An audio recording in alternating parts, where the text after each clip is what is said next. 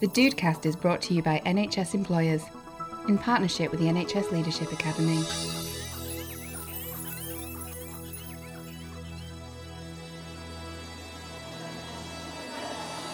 Hello, I'm Paul Taylor-Pitt. And I'm Karen Dumain. Earlier this year, Vilma Nicolaidou, head of OD at Tate Galleries, spoke at our People Transforming Systems event and gave us an insight into how OD has helped shape the gallery experience for staff and visitors. We were really fascinated to hear Vilma's description of how art and OD intersect. So at her invitation, Paul and I met her at Tate Britain for an in-depth OD-inspired tour of the galleries. Vilma, can you describe what you're seeing? So this is a neon light installation that has been here in the Devine Galleries, the main sort of concourse at Tate Britain for a while.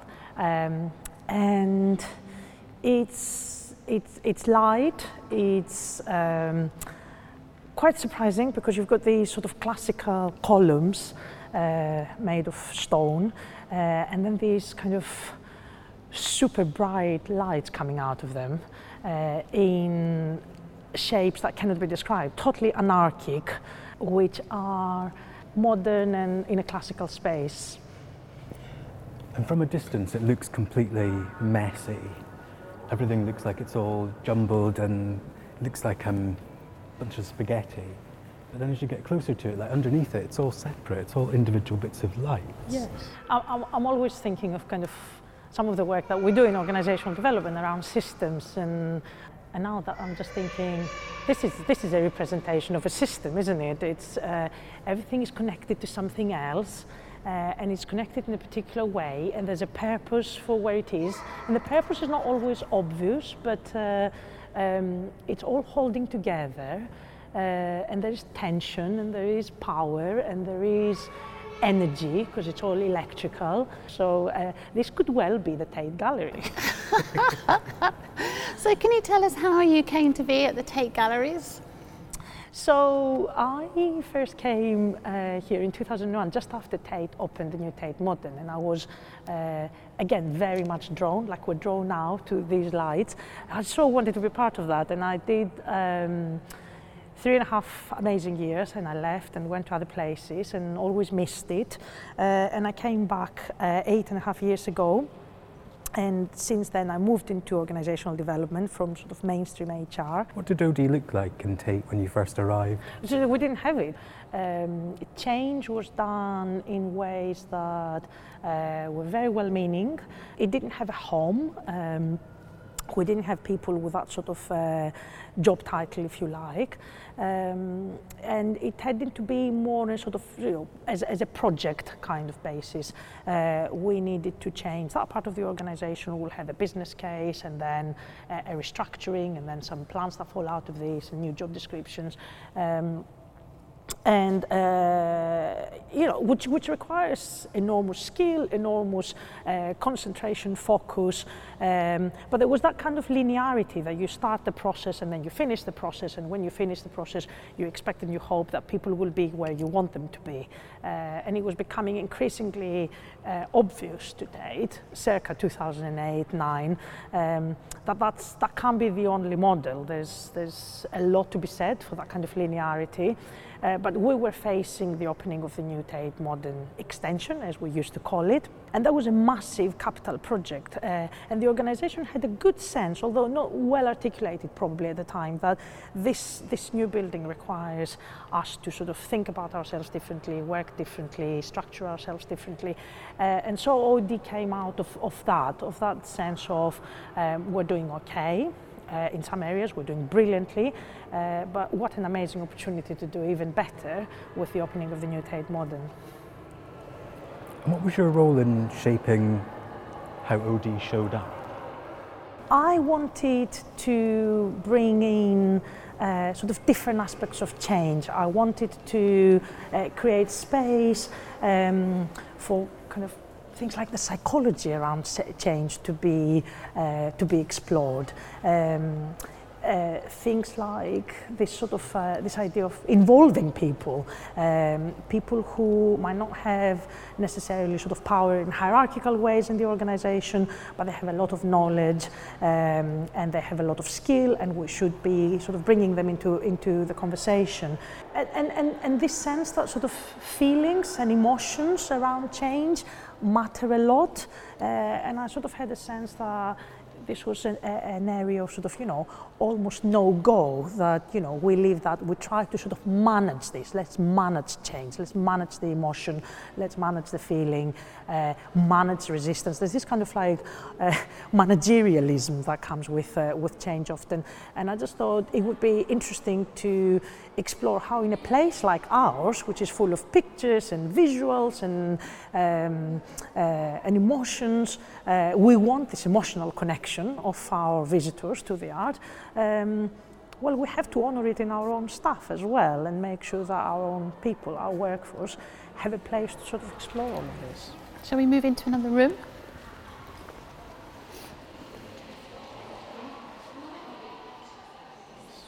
It's interesting because we're in a gallery now which has got a lot of tradition in it, some old paintings, and so I was really, as you were talking, feeling the history and the tradition of Tate. So I was really interested about where you started. Where did you start with that journey of trying to have a different lens of change? So where I started, I made the classic sort of, I think, change professional mistake, which is gung-ho, plan for what you want to see, try to sort of engage, enthuse everybody to just look forward. For a few kind of years afterwards, what I've experienced was kind of this pull back, which often as an OD practitioner, I experience it as kind of either resistance or people, and then there was kind of, I think I've started realizing, probably a bit too late, that history and legacy, the way this place is set, the way these pictures around us are, we're in what, 1500s now, 1600s, Tudor sort of painting room, has an absolute impact on how we relate to each other. Probably I'd say it's a good place to start with a history to move forward, or just kind of pay some tribute to what happened before, which I mostly thought was to be left behind. So the paintings in this room, they're really formal, everyone's posed in very elegant. So is this the roots of Tate? Is this what you had to then grow from, was that sense of tradition and respect and authority? Tradition, respect of a hierarchy, a kind of like somberness and seriousness around the artistic endeavor, which actually some people would say they still are part of our organization, certainly in terms of kind of being hierarchical, who has the voice. So yes, it was like that, but it also had this sort of this other playful aspect, the sort of, the modern art, the contemporary art, is this art or is this rubbish? My 5-year-old could do this, which our last director, Nicholas Rotta, brought into, and completely sort of changed the terms of engagement with art. So it's quite a tricky balance between this history and tradition, all the way to these artists who want to, blow up their sheds like Cornelia Parker did. So what was the role of staff in Tate when you first arrived? How were they seen and how did they perceive themselves? So in many ways we were, and probably still are, a paternalistic organization. So there was a sense of kind of, looking after people, wanting people to be to feel proud about the place, and indeed they did, and they still do. Combined with kind of a sense of, not lack of certainty about what their role was in the organization, and a day-to-day experience that didn't quite match this idea of pride and engagement and enjoyment of being in this amazing place. How would I have experienced staff back then as a member of the public? When I came into the gallery, what would I feel and see from them? Traditionally, and I'd say 20 or even 10, 15 years ago, it was very much sort of security focused. It was very much sort of the custodian, and the custodian is the person who has the power to stop you doing damage to the work. moving much more to sort of this kind of idea of visitor assistance, that we're here to offer you assistance, probably at a more sort of passive level, that, you know, if you want to approach me, I can help you. Right all the way to sort of where we are right now, or where we're hoping to be more and more, where our front of house staff are very much, you know, what we call live interpreters, you know, storytellers. So they can work with people around their particular needs, or find what excites them, or right just behind you, 10-minute talks. So, you know, 15 years ago, 20 years ago, that talk would be given by somebody with many, many degrees in art history. Now this is given by anyone. And did these ideas come up from the staff? Was that an upward ideas and then taken on? And you try very hard to establish something, and you may be failing in all sorts of ways, and then you walk into a conversation that sort of unlocks organizational development in unexpected places. So I was talking to our director of learning, and around how she's brought this change around how we engage with audiences and how we bring art to our visitors. So I borrowed this model from her, this space-time content method model, that at any point you can change one of these four things, or all of them. You can change the space that you use to do something, or you can change the time. And you can certainly change the content, what goes into what you're doing, or the method that you use. And I took this and I worked in an OD way around these four sort of areas to bring about change. And we've ended up in front of The Lady of Shalott, which was a painting that you used in your presentation. And you talked about your relationship to this painting and how it embodied an aspect of change that you experienced in Tate.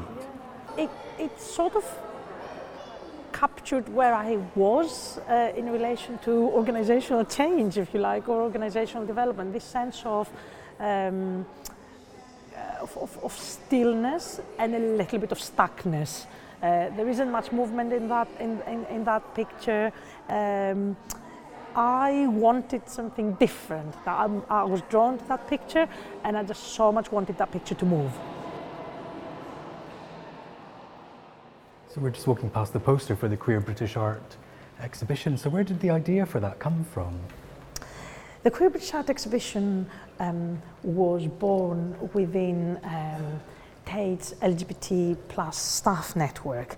So our lesbian, gay, bisexual, trans and other staff network, something I worked with for a long time, I chaired, and I have been intimately involved with, has always been a forum for discussion and just encouraging Tate to explore LGBT identities in all parts of its work, including sort of the workforce. And colleagues came up with the idea 3-4 years ago that we should be marking the 50th anniversary of the partial decriminalisation of homosexuality in Britain with some sort of museum work. We were envisaging a small display, maybe a couple of works in a small room dedicated to queer art. And I remember the sort of the excitement, and we were all fired up in the room, but we were also quite conservative. We sort of knew that this is not the done thing in the organization. So the norms of the organizations were sort of hanging over our heads as something not to be disturbed. And one of the norms in the organization, or in a museum, in an art gallery, is that the art historians, the curators, decide the exhibitions. So I thought this is great, but it's a long way from becoming reality. So we worked together. We developed the proposal. and colleagues with a lot more art historical knowledge than me did an amazing presentation, and then decided to just take it to the director. So this is again what happens when you sort of bypass the norms. We didn't go through any formal decision-making process. Partly because we didn't know what it was, and that's also another sort of beauty and of this organization, that you can make decisions outside formalities. And the then director gave her approval. And then it started as a small project, and then it became bigger and bigger, and the energy and the buy-in around it was growing. And I felt the work that the network did, supporting and advocating for the exhibition and building a case for its importance and for how important it would be, and what a missed opportunity it would be for the institution, for Tate Britain, to not have anything in 2017 to mark the sort of new age of inclusion that came in Britain after the partial decriminalisation, would be a great shame. And look where we are, a big scale exhibition, the word queer with massive letters. There's a real sense of pride in the institution about this, which that just wasn't there 4 years ago. I think there's a lot in this exhibition that shows how organizations can do things differently if they give voice and power to different people. It feels like such a great example of OD in action, where you're looking at harnessing the power of the collective wisdom of the people who actually work in the organisation, how you've used that in a bit of a subversive way, but still within the boundaries of what's acceptable. You've disrupted some patterns, and actually you've now got this amazing exhibition to show for it, which came from a group of people whose voices were maybe not heard before. Yes, and it's exactly all of that, and each of these people were willing to put themselves forward with a degree of agency they had. Because that's the other thing. I think we all have agency. We might not realize it, but I had a particular agency because I was chairing the group, and I also happen to have a head-off title, which kind of affords me certain access into the top of the organization. Other colleagues have got this amazingly rich art historical knowledge, which meant that the proposal was solid. Nobody could say this is not a good piece of, this is not good suggestion for an exhibition, or the art is not good. Therefore, how we harnessed that agency and we kept going was really important. So when you look back at that journey from the Lady of Shalott hoping for change through to the Queer British Art exhibition, how would you describe the kind of main learning points about OD that you've picked up along the way? I go back to the Lady of Shalott and give her a lot more credit to what I did originally.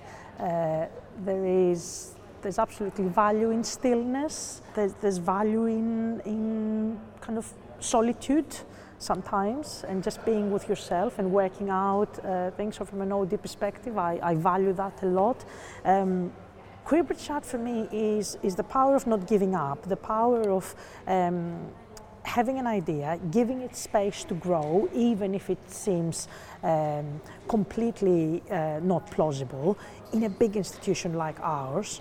And just trusting that the process may take you there, but not trusting too much. So sort of stepping up a gear or two when you need to. So many lessons from this around people's voices being heard, showing a different institution to the world.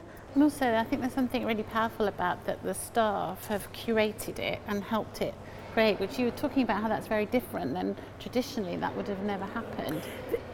So it's interesting, the curator is part of the LGBT network, but she's also an art historian, a curator. So in that sense, you've got a traditional sort of curatorial setup there, but very different level of engagement with different voices in the organisation. So Tate Gallery is part of the fabric of the country. It's a real national treasure. So we look at it from the perspective of another national treasure in the NHS. And what kind of advice or encouragement would you give to our NHS OD practitioners who are working in big organisations with some fantastic opportunities and challenges? the neon lights, the kind of that representation of the system. The system is really important. You work as part of a big system and you're constantly aware of it and enabled or constrained, as the case may be, by the big NHS system, and that's kind of not avoidable. And look, we're back into Queer British Art, which is all about individual stories. It's all about individual people who experience something in those, and those experiences, despite this being an age of criminalization of how people loved and wanted to live their lives, therefore a different kind of constraint, but still constrained. There's just so much joy. You see this exhibition and you don't have a sense that the lives of these people were all doom and gloom. There were lives fulfilled, there were lives well lived, and they're just all these individual stories. And I think in the end, what the NHS is a whole system of individual stories. You touch each one of us individually, and that's what we carry from the NHS. And I think OD has got such a power sort of to work on the system and work on the individual story. And that's what makes it exciting. So Vilma, I just want to say a huge thank you. It's been so interesting for our tour of the gallery, making some connections with OD, and I know that you're leaving the Tate, so I wish you all of the success in your new journey. Thank you very much. Thank you for all the support you've given to our NHS OD community. You've spoken at our events, you've given us access into the Tate today and hearing your story, and we're very grateful. We think of you as part of our family. So thank you, Vilma, and all the best. Thank you. I feel an honorary member of the NHS OD community.